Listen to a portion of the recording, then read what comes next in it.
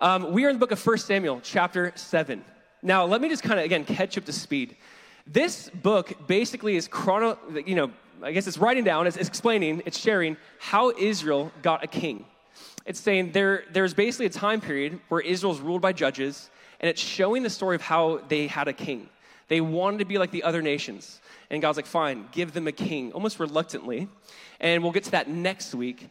But this series for us, Prophets and Kings, we're walking through Samuel's, Kings, and Chronicles. The reason we want to do this is we just see the story of the gospel in so many different ways in these books. We see the story of brokenness and redemption, of suffering and glory. The gospel is not just proclaimed in the book of Matthew, it's proclaimed in the book of Genesis. And so we want to see, as we kind of open up the Bible, work our way through the Bible, we want to see how the gospel story is just intertwined throughout this book. Now, just to catch you up in case you've missed what's going on, in chapter 4, we see the Philistines and Israel go to battle. The Philistines capture the ark. Then they basically have issues with the ark in chapter 5. In chapter 6, the ark is sent back. And here we are in chapter 7. It's right before we see kind of the king, or this idea of a king being introduced. And here in chapter 7, the ark has been in a certain city for 20 years, and there's a little mini revival that breaks out. It's a little mini revival. And God does an amazing thing, and then war happens. And I just want to look, there's so much powerful truths in this. There's so many good thoughts in this. And I want to kind of direct your attention to verse 2, because we ended in verse 2, and in case you missed it, there's this phrase that ends verse 2 that sets us up for what we're going to be looking at. But here's how it ends in 1 Samuel chapter 7, verse 2. It says, "From that day the ark was lodged at Kiriath Jearim. A long time passed, some 20 years, and all the house of Israel lamented after the Lord." And all the house of Israel lamented after the Lord.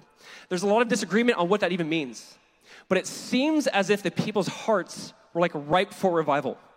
They've realized we haven't been doing it right for the past 20 years plus. And it seems as if now like they're ready, their hearts lamented, weeping, grieving after the Lord. Like, Lord, we're ready. And Samuel, as a true and good prophet, he speaks into them and he calls them to repentance. And there's this little mini revival that breaks out. So I want to read this. We're only going to look at verse 3 through verse 14 today. All right? Verse 3 through 14. Why don't we just read it so you kind of get a big picture of the story, and then we'll pray and look at it some more. 1 Samuel chapter 7, verse 3. Very excited about today. Here's what Samuel says. It says, "Samuel said to all the house of Israel," he says, "if you are returning to the Lord with all your heart, then put away the foreign gods and the Ashtoreth from among you, and direct your heart to the Lord, and serve him only, and he will deliver you out of the hand of the Philistines." So the people of Israel put away the Baals and the Ashtoreth, and they served the Lord only. Everyone say, only. Only. Verse 5. And guys, I don't know if you hear this, Nathaniel, if there's a little bit of an echo. Is that just me? Do you guys, okay. Do you mind helping me with that echo? It's pretty great. I love it. All right, verse 5. It says, "Then Samuel said," this is great. I feel like I'm just thundering the voice of God. I don't know. We're actually going to read that in a second. "Samuel said, 'Gather all Israel at Mizpah, and I will pray to the Lord for you.' So they gathered at Mizpah and drew water and poured it out before the Lord. And they fasted on that day, and they said there, 'We have sinned against the Lord.' And Samuel judged the people of Israel at Mizpah. Now, when the Philistines heard that the people of Israel had gathered at Mizpah, the lords of the Philistines went up against Israel. And when the people of Israel heard of it, they were afraid of the Philistines. And the people of Israel said to Samuel, 'Do not cease to cry out to the Lord our God for us, that he may save us from the hand of the Philistines.' So Samuel took a nursing lamb and offered it as a whole burnt offering to the Lord. And Samuel cried out to the Lord for Israel, and the Lord answered him. As Samuel was offering up the burnt offering, the Philistines drew near to attack Israel, but the Lord thundered with a mighty sound that day against the Philistines and drew them into confusion, and they were defeated before Israel. And the men of Israel went out from Mizpah and pursued the Philistines and struck them as far as below as Beth-kar. Then Samuel, verse 12, "Then Samuel took a stone and set it up between Mizpah and Shen and called its name Ebenezer. For he said, 'Till now the Lord has helped us.' So the Philistines were subdued and did not again enter the territory of Israel, and the hand of the Lord was against the Philistines all the days of Samuel. The cities that the Philistines had taken from Israel were restored to Israel from Ekron to Gath, and Israel delivered their territory from the hand of the Philistines." there was peace also between Israel and the Amorites. The people confess, they repent, God answers, there's a little revival that breaks out, there's a war that starts, they're defeated, and they're like, we cannot forget this redemption. We cannot forget what God has done for us. And I just want to pray and say, let us also remember like our redemption. So let's do that. Let's pray. Father, we just want to thank you. We want to thank you, Jesus, for these stories that are not just stories. God, you're just rehearsing or reenacting this idea of suffering, of life being vain, of life being meaningless without you. And Lord, when we forsake our idols, our gods, and turn to you, you answer. And we just say, thank you, God. We need you. Lord, we ask that you would just accomplish your will in our hearts today. That, God, you just continue to remove things in our life that take your place. That, Jesus, there'd be a sense of repentance and confession and fasting. That everything we see here that led to you, God, restoring them, redeeming them, restoring their land to them. God, everything that you did, we ask that you just do it again. Do it again, Lord. Do it in our lives. We thank you for your son, Jesus. We thank you for how this points to him, how this reminds us of him, and just we ask that you'd make that incredibly clear in your wonderful name. Amen. Amen. You guys know this, but there are some things in our life that need to get out of our life. There are some things in our life that we need to get away from them, and once we do, life just seems to get better. There are some things we can look at it very easily and say, this has to go. This has to go. This has to get out of here. It can be as simple as just a toxic relationship, a bad influence, just an app on your phone, just stealing your time, your morality. This could be sugar in your diet. I have no idea. That's my thing. It could be something that's just stealing away from your life. You're as soon as I end this, or as soon as I get this out of my life, life will be so much better. In a simple way of putting this, I remember just years ago, you might remember this, I really needed ankle surgery. I had a couple of bones that were chipped off and floating around my ankle. It's very bizarre. I'm not sure how that happened over time, but there's a couple of bones that were just not in, they're literally not connected to anything. So I got an x-ray, he sees these bones and puts me under, and he takes out these bones, and he shows me, he goes, you actually had 3 teeth-sized bones just floating around your ankle. And it was so weird, because I remember, just during that time, I could actually move this little knot in my ankle. I could move the bone, it'd get lodged in a weird spot, my foot couldn't bend, and I'd just lift it up, and my foot could move again. It was amazing. So he removed these little teeth-sized bones that chipped off. I have no idea. And once it was gone, I can move my ankle again. It was amazing. Once it was removed, I feel like I could have life all over again. It was incredible. There are some things that just need to be removed from our life. But we know this. It's not just about removing things from our life. It's as soon as we try to stop doing something, it's almost like that thing comes up more. If you have ever fasted, if you've ever taken a day I'm not going to eat food, it seems like whenever I try this, there's people offering me free food. I'm like, what is that? As soon as I try to stop, I'm like, I'm not going to eat sugar today. Someone's like, do you want some free Reese's? I'm like, I would love free Reese's. It's very bizarre. It seems like it's not just enough to remove it. We need to also replace it with something. You see, there's this idea in scriptures that you need to remove things from your life, but that will not be enough.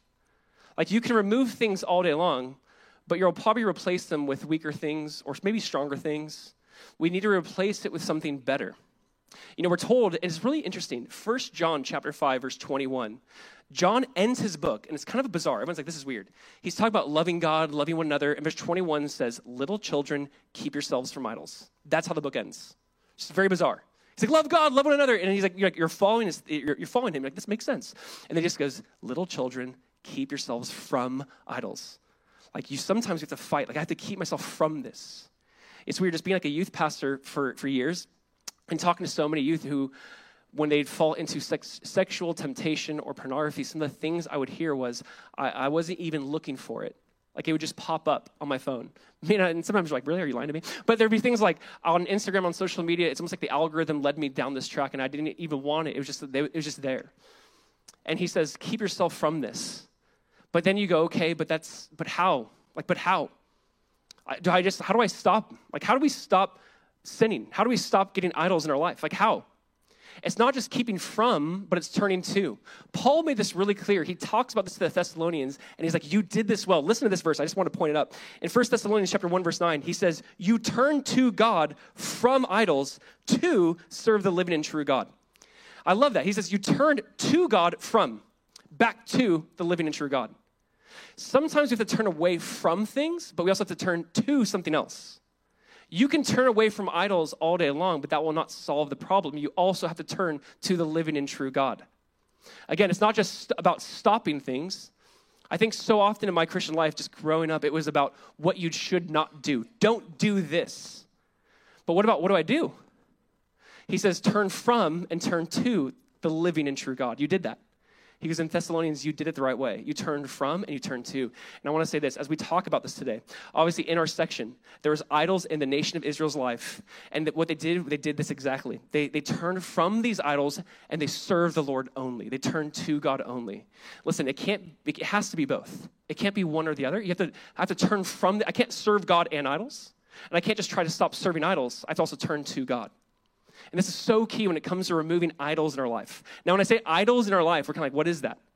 Sometimes we kind of think like ancient pagan idols, like the little shrines set up. And listen, that is still the case in many places in the world. You'll still see little idols, little shrines showed up, India, Thailand, Vatican. You'll still see these little idols or shrines set up. But also, it's much more than that. It's much more than that. Idols are not just things or little shrines. It can be ideas, pursuits, desires, ideologies. And this is what he's getting into, and I want us to get into this as well. So as we walk through our text today, here's a few points about idols. And here's really what we see to the best of my ability. And I know John last week made fun of my alliteration, but I don't care. I have some again. Here's what we have. Number one, repenting of idols. 2, redemption from idols. And 3, remembering that redemption. So let's just look at the first point. We're going to see repenting of idols. This is what they do in verse 3. Let's read verse 3. They're repenting of idols. Verse 3. It says, and Samuel said to all the house of Israel, if you are returning to the Lord with all your heart, then put away the foreign gods and the Ashereth from among you, and direct your heart to the Lord and serve him only, and he will deliver you out of the hand of the Philistines. And he does just that. Verse 4. So the people of Israel put away the Baals and the Ashereth, and they serve the Lord only. I mean, this is worth noting or underlining. I'm going to put this verse up here again, just like underline these phrases. It's so powerful. Return to the Lord with all of your hearts. This is what it looks like to repent. Return to the Lord with all of your heart. Put away the foreign gods. Return, put it away. Direct your hearts to the Lord. Serve him only. I mean, the way this is described is saying there's idols in your life. You need to repent. You need to turn away. Stop serving them. Serve God only. Now, again, when it comes to idols, we might think of like this primitive thing. But I want us to see that, you might know this, but all of us here have idols. I'm not going to ask you like whether or not you have idols. I'm going to assume you do have idols. We all have idols. We all have things that want to take the place of God in our life. We all have things that we allow it or we make it take the place of God in our life. What that can mean or what that can look like is this thing will give me meaning. This thing will give me security. If I could just have this, I will have everything my heart longs for. What we see is that these idols, they always leave you empty. They always leave you wanting more. It never satisfies. Now, for them, they had like names to their idols and certain ideas attached to it. We might not have names, but we do have idols. For them, he mentions here just 2. He mentions Ashereth and Baal. A simple thing, Ashereth was a female god of fertility and sexuality. Baal, it's kind of debated a little bit, but was a male god of just the storm, of fertility as well. But here's the idea. They had certain gods they worship. Like the god of war, you worship the god of war. Like we want victory in war, we're going to worship this god of war. We want children, we're going to worship this God who might give us children. We want some sort of victory in this area, we're going to worship that God. They put names to their gods, and a lot of cultures did this. This could be Greek, Roman, the Canaanite gods, Philistine gods. Maybe they adopted from one another, which they did. They definitely kind of stole from different gods. You see similarities. But here's the idea. They put names to their gods. We might not do that, but we do that as well. We might not put a name to the God of success and the God of money, like Mammon, but we still serve that same God. We might not have certain names like Molech, where the nation of Israel, the Canaanite God, who would take their children and they'd offer them up, burn their children alive, boil them alive, literally have these bronze or kind of like metal statues of this God and put their kids inside the belly and burn their children alive. We might not do it that way, but we do it our own way. We want our own freedom, our own independence, our own security. We want God to answer here's the thing. You see this all the time. We just kind of redevelop it in a different way today in 2022. We still worship and serve gods. It just looks a little different. It maybe looks a little more nuanced. It looks more sophisticated, but we still worship the gods they worshiped. We still fall into the same traps they fall into. If I could just appease this God, if I could just get this God will satisfy me. You know, it's really interesting that the first commandment out of the 10 commandments, out of the Decalogue, the first commandment, you guys know, is you shall have no other gods before me. God knows that our heart is prone to want to make things other gods, or to make it into a god. He knows that. His first commandment is, don't have any other gods before me. And notice second commandment, it's so funny to me. He knows, like, we're all little mini lawyers in our heart. Like, what does it mean to have any other gods before you? God's like, let me give you the second commandment. Second commandment, he says, you shall not make for yourself an idol in the form of anything in heaven above, or on the earth beneath, or in the waters below. You shall not bow down to them or worship them. The idea of just anything on earth, you shall not worship. God's like, I know what you're going to do. I know you're going to play that little game. What about this, God? Does this count? Yes, that counts. Anything above, below, on earth? He goes, anything. You know, it's interesting because if you break this first commandment, you break them all in reality. If you are lying, it's probably because you're trying to protect some sort of God that you're pursuing. If you are coveting, it's probably because you're trying to pursue some God you want in your life. All of them kind of go back to this first commandment. You shall have no other gods. If you kill, if you murder, if you do anything, the idea is like because you want something more than God. Something is fighting for the throne of your life right now. Again, this is not just for the nation of Israel. Like when I read this, and I read like the pain they're going through, like it's such a weird transitional season for the nation of Israel. They're kind of leaving Judges, the book of Judges. Samuel is the last prophet. We'll see that actually his sons are, but they're terrible prophets. They're in this weird transitional period, and it's hard for them. And they're like, we want to get right. And Samuel's like, the only way to get right is you have to remove these idols and serve the Lord only. And this is so important for us. We have never graduated this. We don't leave this. Here's what I think. We maybe don't worship these other gods, but we continue in their practices. It's really interesting. Like, are there idols in the church? I would say yes, absolutely there are. Are there idols in my life that I have to constantly be aware of? Like, yes. I love where we live. I love the I love the freedoms that our country offers. I love the freedom of religion. I'm so thankful for that. I'm so thankful for what our country said, hey, we need to let people have this freedom to choose who they want to worship and serve. I'm so thankful for that. But I'd say in the midst of, as the church has developed in our country, it might look different in different countries, but in our country, I think over time what can begin to happen is we want this American dream Christianity versus Jesus' dream for Christianity. And I think that can easily happen. It's like, well, the success and power and influence, it's not bad. It's not, but it can corrupt our hearts very easily. We have to be aware of the idols that can happen in our life. If we go to Thailand, if we go to India, if we go to Europe, there might be similar idols, but different. I think the whole idea of what Samuel's doing and what I'm trying to do is sometimes we have to put our finger on the idols of our heart. Like Samuel's job was to say, your idols are Ashtoreth and Baal, but I'd say, so what are our idols? Like, what are the things in our church or in our lives, in our hearts, that are taking the place of God, that this is more important to you than God? And I'd say there's many, and it's terrifying. I think some of our job is to say, like, we have to be aware, maybe we don't worship it in name, but we worship it in practice. Here's what I find really interesting. In Exodus 23, God warned them of this. Exodus 23:24, I'll put the verse up here. Listen to this. It says, when my angel goes before you and brings you to the Amorites and the Hittites and the Perizzites and the Canaanites and the Hivites and the Jebusites, and I blot them out, you shall not bow down to their God nor serve them, nor do as they do. Nor do as they do. I think sometimes the church can adopt certain practices of the world. We try to put like a different spin on it. And there's certain cultural idols that we kind of take into our life, and we try to make them in our own image or make them something we want, and we try to lessen them. They're not a big deal. Here's what I'm trying to get at. I think there are some idols. Again, it's not a question of whether or not you have idols, but what are the idols?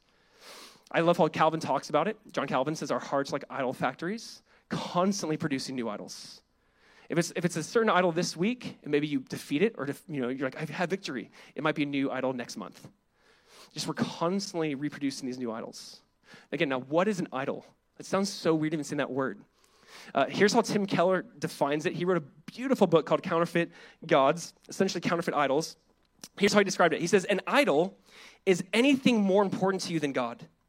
Anything that absorbs your heart and imagination more than God. Anything you seek to give you what only God can give. Anything that is so central and essential to your life that should you lose it, your life would feel hardly worth living. It's crazy if you think about that definition. It's almost like if I lose this thing, is life even worth living? If that is like where you're at emotionally with it, saying that is your God. Like if I have this, I have everything. What is the this? What is that thing you think if you could just have this, that would give you ultimate meaning, ultimate pleasure? Or if that thing was removed from your life, if I lost this person, if I lost this financial stability, if I lost this, then life would be over. And he's saying, then that is the thing that has taken the place of God in your life. Listen, again, all of us have this. And it's not just enough to turn from it. We have to turn to something else. And this is essentially what Samuel is getting at with them. Samuel is calling out their cultural idols. And again, it's funny, just even preparing this week, it's like, Lord, I don't even know where to begin. Like, I don't want to have a list of, it's so hard. Like, where do you begin? There's just a new thing every week, every month, stealing my time, my attention, my energy, my money, my passions, my enthusiasm for the things of God, the kingdom of God. It's like there's a new thing constantly trying to be an idol in my life. And I'm just constantly trying to be aware and fight, and it's very difficult. It's like, what do we even talk about at this point? You know, Eugene Peterson, in his book on 1 Samuel, I love how he described it. He says, we cannot understand Samuel's preaching as a mere campaign for moral decency. He's not just saying, be moral. We can't understand it that way. This is much deeper. It's a theological and spiritual repentance that involves abandoning the culture's way of doing things. Samuel's preaching rescues the people from their culture. You ever think about that? Like, this is what preaching is. Like, what is preaching? It's like, how do we rescue people from the cultural traps that we all have? If not here and we go somewhere else, it'll be a new cultural trap, a new cultural ideology, a new belief system, a new thing, a new pursuit. Yes, it could be materialism. It could be hedonism. Just do whatever you want. Do what feels good. It can be an ideology. It can be something. And it's like, how do we preach in such a way that's like saying we have to fight and be aware this is going to creep into our lives? So here's a few things I put down. I put like discovering our idols, and I try to look at a few different ways to look at this. First thing is this, time. How do we discover our idols? Time. Like, look at your time. I think obviously time is a great indicator of what you value. Like, it's okay, by the way, like, I gotta be really clear. It's okay to have hobbies. It's okay to have things that are very life-giving. It's okay to do things that, like, give you meaning and joy. That's beautiful. But, like, when you have that alone time, what does your mind go to? When you have some free time, is it just like, let me just pass time by being on my phone? Do you just think about how can you make the next big thing? Like, do you think about the next relationship? Like, what is the thing you're thinking, like, okay, I have some free time now. Where do your thoughts go to? It's really interesting. I think time, like what we do with our time, really indicates where our heart is at. I love how, I think it's William Temple, he said, your religion is what you do with your solitude. So think about this. When you have like solitude, alone time, and I know it's very, like I feel like it's very rare. Now having like 3 kids at home, it's like when they're in bed. But what do I do with my solitude? What do you do with your alone time? He's saying that you'll know what your religion is at that point. Is it beauty, success, money, security, entertainment? Do you have any solitude, any alone time just reserved for God? Any solitude to say, hey, Lord, how are you? It's been a long day. I'm tired. It's good to see you. It's good to be with you. Like, just sometimes I have to like talk like that to God. Sometimes to be like, hey, God, it's just good to be with you. I'm really tired right now. I'm just going to read this thing. Can you just speak it over my heart? Like, it has to be like really quiet, still. Just saying what you do with your solitude kind of reveals what you really are worshiping. What you do with your time. Hey, what do you do with your money? I think money is truly a great indicator of what you value and what you love. This idea of Jesus in Matthew 6, he says, where your treasure is, there your heart will be also, right? Like where your treasure is, there's your heart. If your treasure is in this world, your heart will be in this world. If your treasure is in heaven, your heart will be in heaven. I think money is a great indicator. I forget that classic Billy Graham quote where he's like, I can know more about a Christian's like spiritual life or journey by just looking at their bank account, right? It's like you can know like, what do you value? What do you give yourself to? Are you inclined to just spend money only on self? Is that all about me? Like the money is only me. Is it generosity? Is it kingdom of God? Is it like, what is it? Is it like, how are you using that? He's saying money is a great indicator to reveal just where your idols are. Time, money, I would say emotions. Like what riles you up, man? Like I look at the weird political climate we're in. Like I think politics is like the new god of our day. I mean, it is the opioid of the people. It really is that. And you look at like when some left or right, something's brought up and it riles us up to this level where I go, man, that enthusiasm you have for politics, do you have that same enthusiasm for God? That anger towards something that's unjust, can you use that in a way where like you can point that towards sin? Not a person, but it's like God is angry towards sin. It's okay. I love that in Ephesians, like be angry and do not sin. There's a sign where it's like we should, like the unrighteous, unjust things we see, like yes, that should move us. I think it moves the heart of God. But is it directed at politics? Is it directed at a person? Or do we realize we wrestle not against flesh and blood, but against principalities and powers? Do we realize it's something much bigger than that? My thing is like, what kind of wakes you up? like your emotions. It's funny how I'll be talking to certain people and it's like, they're like very like even keel. And then once you like kind of find their subject they're passionate about, they like come alive. And, oh, that's what does it for you. Like that's what you come alive to. That might be your God, that thing you come alive to. I'd say the thing that you come alive to is probably what you're worshiping. And so it's funny, like it's one of those things where maybe you're talking with someone at work or in life or at Starbucks or whatever, and you meet someone and like, blah, blah, blah, Jesus. Like, Jesus. Like you said his name not in a curse word kind of a way. Like you believe? Like I do believe. Like, oh my gosh. Like that's like, I love that. That's what we should come alive to. It's just Jesus, the kingdom of God, heaven. It's so beautiful. I think our emotions really do reveal kind of where we're at. I'd say like the next thought idea is like the things you turn to save you or give you that value, that functional savior. It's one thing to say, Jesus is my Lord, Jesus is my savior, but when you're going through a bad day, you turn to a pill bottle or a person or an experience. It's that functional savior. That might be your God. What do you turn to? Where do you go when you're anxious? Where do you go when you're depressed? Where do you go when your heart's heavy? That functional savior, that's probably your God. I love how a guy named David Powlison puts it. He says, it's a longer quote, but he says, has something or someone besides Jesus the Christ taken the title to your heart's functional trust? Preoccupation, loyalty, service, fear, and delight.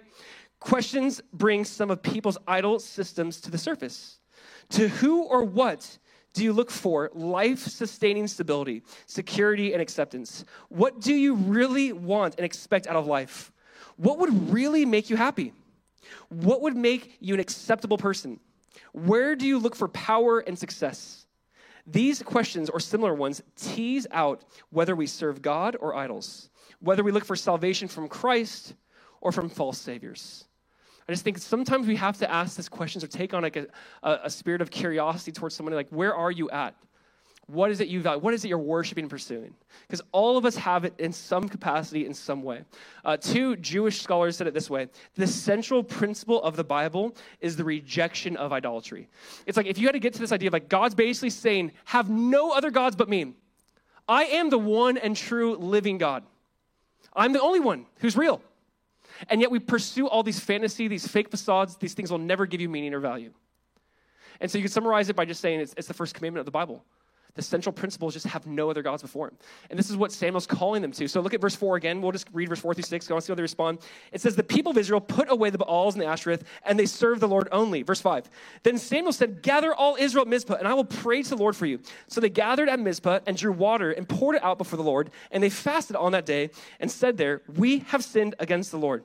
And Samuel judged the people of Israel at Mizpah. Here's what's interesting. Notice this. You're going to see repentance, prayer, confession, and fasting. Samuel basically calls out their idols. They're repenting. They're praying. Samuel's praying. They're fasting. They're confessing sin. These are basically like the ingredients to revival. Like, I don't know how to put it, but like, if you're like thinking like, God, how can you like stir up people, do something in us? There has to be repentance. I think so often there's probably going to be fasting of some sort. Like we have to kind of put away food or put away something from our life, put away this thing and focus on the presence of God. There's going to be some sort of confession. We have sinned. They said, we have sinned. We've sinned. There's going to be some sort of confession. There's going to be some sort of prayer. I mean, again, I don't know if you can't force the hand of God towards revival, but I think there's always going to be these elements in revival. And I would say this, there has to be a sense of repentance, like, God, we hear you. We hear you. We really do. You spoke directly to my heart. I confess that. You called out my Ashtoreth. You called out my Baal. Lord, I confess that. If you've ever sensed the Holy Spirit kind of call out your God by name, and you can either like one, ignore that voice, or go, okay, Lord, I hear that. We have sinned. We're going to pray. We're going to ask others to pray for us. We're going to fast. I think these are the elements you always kind of see in this idea of revival, repentance, prayer, fasting, confession. It says that in verse 4, the people put away the Baals and they serve the Lord only. This is what they did. J.D. Greer talks about this and said, this is what true repentance looks like. And in his book on this, here's what he said. He goes, here's kind of 5 elements to repentance. And I don't know, that it seems like a lot to me, but whatever, we'll just show them anyways. I thought this was good. He says, you have to hear what is wrong. I hear you. I really hear you. I get it. It's wrong. But then you're owning what is wrong. It's not my parents' fault. It's not this person's fault. It's not the economy's fault. It's not the government's fault. I'm owning it. It's mine. My sin. I hear it. I'm owning it. You're realizing, God, you're right. God, you're right. I'm wrong. You are God. I'm not. That's an element. 4 is confessing. Okay, we got it wrong, God. I confess. If you confess your sins, he is faithful and just. We confess. He's faithful and just to forgive us our sins. Number 5, you're turning to God and living for him. So the idea is always can't just remove these things from your life. You also have to turn to something else. So here's the idea. Idols must be removed and replaced. I've tried for a lot, I'm going to try to stop doing these things, but that never really works. You can't just try to stop doing these things. You have to replace it with something else. And that something else is something more than else. It's God. I got to replace it with God himself. He alone has the power to help me, to quench my flesh, to starve my flesh, to feed my spirit. Not just I'm going to stop, but I'm going to start serving him, pursuing him, looking after him. Listen, stopping sin will never work. Turning from it is halfway there. You have to turn to the living and true God. This is what Paul says in Thessalonians. This is what we see here. And he's like, turn to him. Serve the Lord only. Only. That is the idea from this. Here's, I think, the way to put it. How do we remove idols from our life? I love what Paul says in Colossians 3. He says, if you have been raised with Christ, seek the things which are above, where Christ is sitting at the right hand of the Father, and set your mind on things above. If you've been raised, if you've been born again with Christ, seek the things that are above. Set your mind on things above. It's basically saying your heart and your mind and your focus has been in this world, and now it needs to be in heaven. When it's in heaven, everything changes. Heaven is this worship, celebration. Jesus won, worthy as a lamb. It's so different. Can I tell you something about repentance? If repentance doesn't have some sort of rejoicing to it, it will only lead to despair. If you see people repenting but never rejoicing about what Christ has done, it's partial repentance, and it's kind of like a misery. If you're just I repent, I feel so bad. Repentance should also have this element of just rejoicing. Because what repentance does is you go, oh my gosh, it is really finished. It really is done. Repentance without rejoicing is kind of miserable. Rejoicing without repentance, that's very shallow. If someone's look what Christ has done, and that's a beautiful thing, but they're not broken over their sin, it doesn't move them to the core, it's kind of a shallow repentance. There's this idea of repentance and rejoicing go hand in hand. For there to be true life change, for there to be a true difference. And this is what's happening. We see the people repenting, we see them praying, fasting, and here's what we're going to see. We're going to see a war immediately take place, and we're going to see God promise as he would. He's like, I will rescue you from the hand of the Philistines. We'll see redemption. So number 2 is this. We're going to see redemption from the idols. What does that look like? Look at verse 7. Verse 7. Verse 7 goes on to say, now when the Philistines heard that the people of Israel had gathered at Mizpah, the lords of the Philistines, they went up against Israel. And when the people of Israel heard of it, they were afraid of the Philistines. And the people of Israel said to Samuel, do not cease to cry out to the Lord our God for us, that he may save us from the hand of the Philistines. So Samuel took a nursing lamb and offering it as a whole burnt offering to the Lord. And Samuel cried out to the Lord for Israel, and the Lord answered him. As Samuel was offering up the burnt offering, the Philistines drew near to attack Israel. But the Lord thundered with a mighty sound that day against the Philistines and threw them into confusion. And they were defeated before Israel. And the men of Israel went out from Mizpah and pursued the Philistines and struck them as far as below as Beth Kar. This is fascinating to me. Victory followed their repentance, but so did war. This is so interesting to me. After they repent, there's going to be victory, but there's also going to be war. If you've noticed, whenever you decide to get close to God, it almost always seems like the enemy tries to attack at that point. As soon as you're all right, Lord, I'm going to pursue you with all of my heart, the enemy's are you? Good luck, right? As soon as they repent, the enemy, the Philistines hear of it, and I wonder, because it says the Philistines heard of it, I wonder if they see it as a sign of weakness. They're oh, you're repenting, huh? You're crying out to God? You're fasting? Maybe the enemy viewed that moment as just weakness. Maybe I think the world sees us repenting, crying out, God, I need you. Oh, Christians, you need a crutch. You're no, I need more than a crutch. I need to be born again. I need a whole new life, right? But I think sometimes people see repentance as weakness. The enemy saw this as weakness and go, let us attack them. And again, this just happens all the time. Do you remember when Jesus was baptized and God the Father speaks from heaven, this is my beloved Son in whom I'm well pleased? What does it say right after that in Luke 4? Immediately, Jesus was led into the wilderness by the Holy Spirit. Right after the spiritual high of baptism, John the Baptist is you're the Messiah. I can't even touch your sandal strap. No, you're so good. God the Father is speaking. Then right after that, Jesus is fasting and in the wilderness for 40 days with Satan. And I want us to see that after this spiritual high came a great spiritual low. After this sense of God, we turn to you. We need you, Israel. After this great spiritual high, there's a great spiritual low. I'm just saying be ready for that. Do not be surprised that after you call upon God or pursue him, do not be surprised that a spiritual low might be right around the corner. Do not be surprised. It happened to Jesus. It will happen to us. That after these great spiritual highs will come a really low. Sometimes these lows feel like, where are my friends? Where's God? Where are you? God, I finally try to make my life right. I don't know how many people I've talked to. It's like, as soon as I started pursuing God, my life got hard. What is that? I'm like, I don't know. That's just the way it works. Just get ready. Beware. Your adversary walks around like a roaring lion, seeking whom he may devour. Like he's looking for people. As soon as you draw near to God, I do believe God draw near to us. I do believe if you resist the devil, he will flee from you, as James says. But I do believe that takes some time. Like it takes some time. Don't give up after 1 day, 1 week, 1 month. Like don't quit. Don't be like, I finally repented and went back to the Lord and now all of a sudden things are getting bad. Don't quit in that moment. That is the moment where you can see the greatest redemption. It's in the deep valleys and the deep lows you can see the greatest victories right around the corner as well. Like, yes, even as I walk through the valley of the shadow of death, I will fear no evil, for you are with me. And this is the mindset you have to have. Because right after their repentance, their fasting, their confessing of sin, the Philistines are like, get him! And that is not a coincidence to me. It is not a coincidence that as soon as you try to pursue the Lord, the enemy is like, get him, get her. And I say, don't quit at that moment. I love that it says they were afraid. Like just the honesty of that emotion. They're afraid. And they go to Samuel, will you pray for us? Which is just such a funny thing. I have to point this out. Israel's history is constantly looking for like some mediator. Moses was like this mediator. He basically represented the people to God and God to the people. Moses like spoke on behalf of God to Israel and many times spoke on Israel's behalf to God. Samuel was kind of like a Moses. He really was a very important figure in the nation's history. He spoke on behalf of God to the people and the people to God. He was a mediator. Know what I love about this? Paul, in the book of 1 Timothy, takes this theme and says, there is one God and one man, Jesus Christ, and there is one mediator between God and man, the man, Jesus Christ, who gave himself a ransom for us all. 1 Timothy 2:5. Do you guys see that? Is it up there? I have no idea. Okay, look at that verse. I want you to think about this. There's always this mediator, Moses, Samuel, but the once and final mediator, Jesus Christ. Here's what I mean. If you look at verse 8 and 9, and don't lose sight of the significance of this. Verse 7 and 8, it says, do not cease to cry out to the Lord our God for us, that he may save us from the hand of the Philistines. So Samuel took a nursing lamb and offered it up as a whole burnt offering to the Lord. Let's go back to 1 Timothy 2:5. It's really interesting. They're like, hey, can you talk to God for us? He's like, yeah, and I'll offer up a lamb on behalf of you. I'll be your mediator, and I'll offer a sacrifice.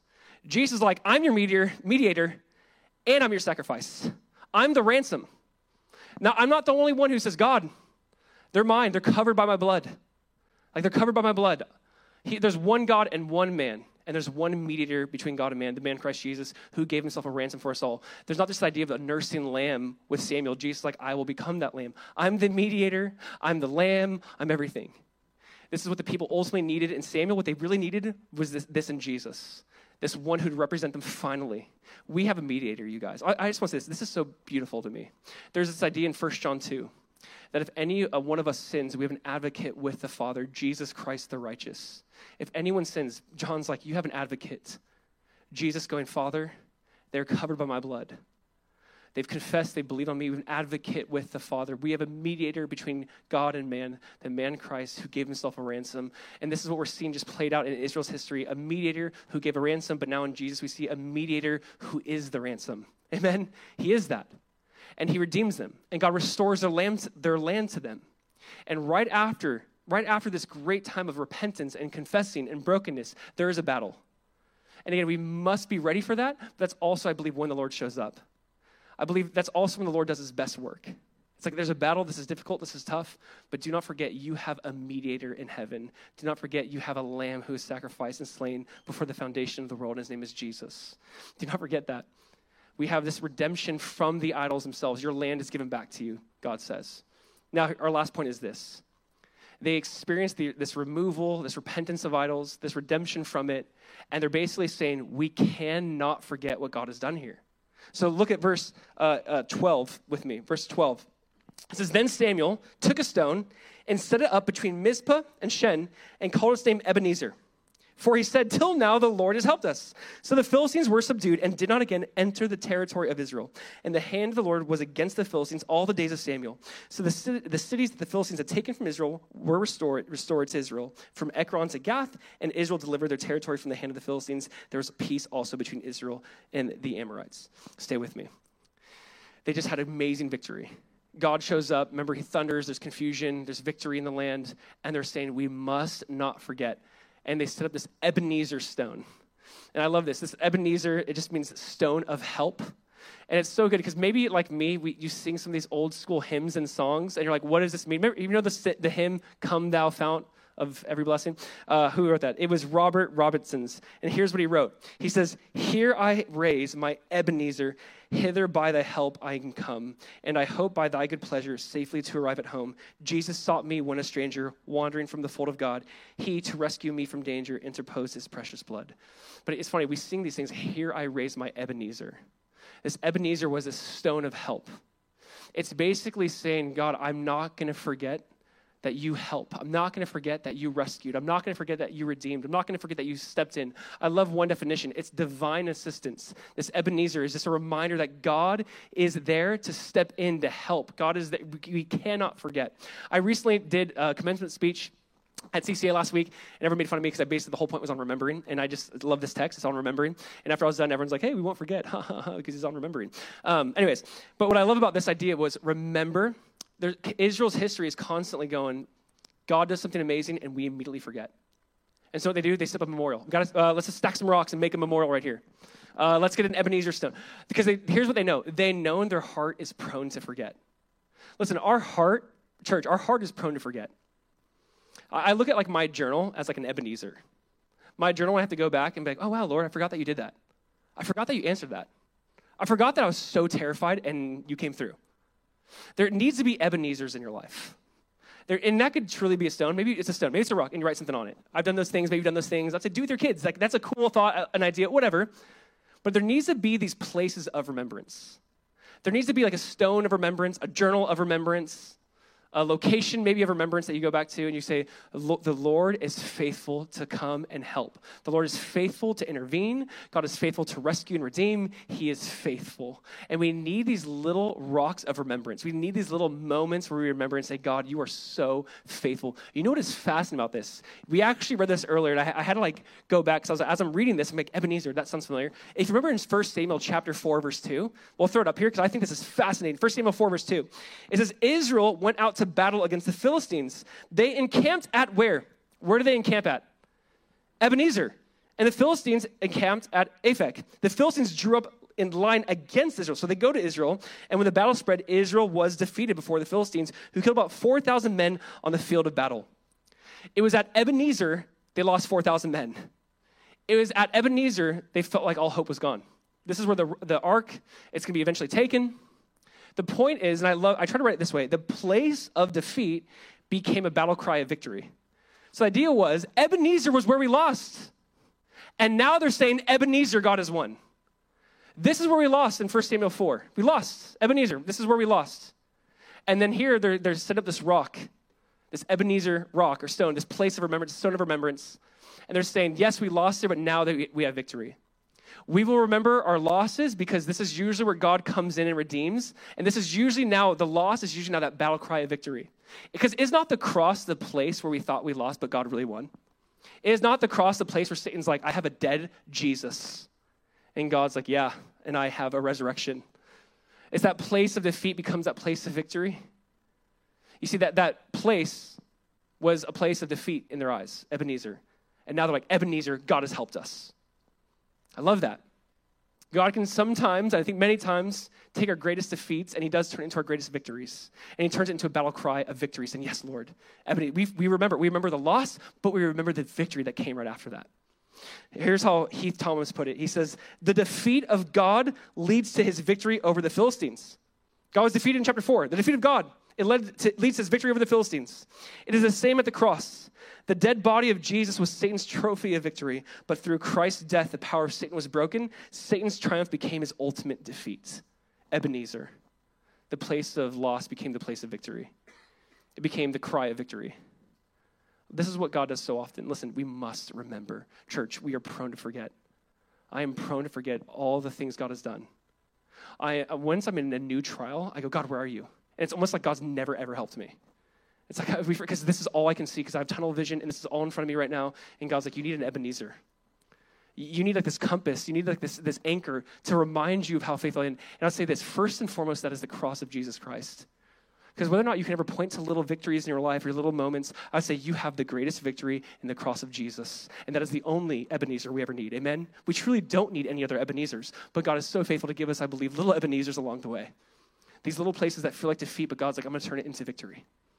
I'm going to take this thing of loss and turn it into a cry of, it is finished. It's done. It's a stone of help. God, you intervened. Yes? Here's what I want to do. I'm going to invite the band to come up here because we are going to end with worship. And we are going to end with communion. Because communion is a little mini Ebenezer. When you look at communion and you look at this little juice, this little cracker, we go, I remember it is finished. I remember it's done. I remember God has helped. God has intervened. But listen, if you guys would not get distracted for one moment, I want to throw one verse up here to you because to me, this is so central to the history of Israel. They forget and they abandon God. They forget and they abandon God. They forget and they turn to idols. And then God's like, remember. And they're like, oh yeah, I remember.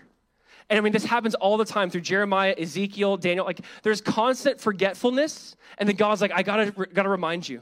Here's what it says in Jeremiah chapter 18:15. It says, because my people have forgotten me, they have burned incense to worthless idols. All right, stay with me. Because they forgot me, they went to worthless idols. They burned incense to these worthless idols. Here's the idea. You never really go straight to idols. You usually forget God first. Usually we forget him. And then it's like, God, you're not there. I'm going to turn to something else. And an Ebenezer is just saying, don't forget. It's because they forgot me, they turned to worthless idols. Don't forget. Find some Ebenezers. Write them down. Remember them. Look at communion as one of the best Ebenezers we have. We can say, Jesus, despite what I might feel, this cup filled with this juice reminds me of your blood that was shed for the forgiveness of my sins. This cracker that I see here, it reminds me of your body that was broken for me. That Jesus, you paid it all.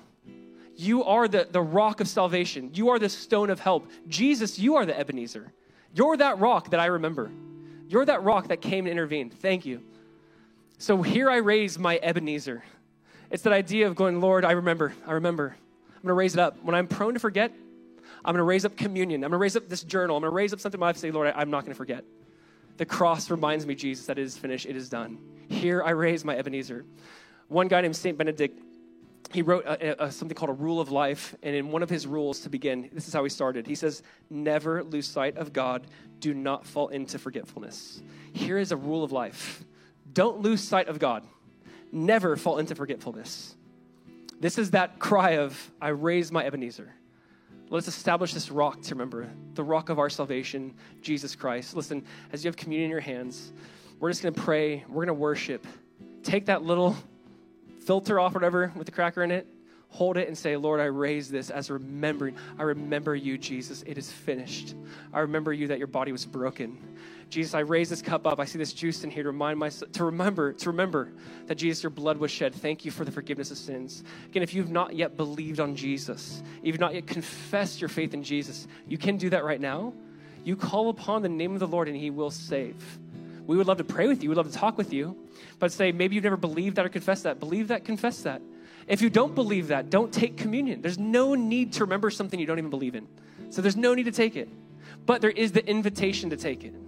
All you have to do is call upon the name of the Lord. Confess with your mouth that Jesus is Lord and believe in your heart that God raised him from the dead and you will be saved. This is what they did that day. They confessed their sin. They repented. They fasted. And they said, Lord, we need you. We'll serve you only.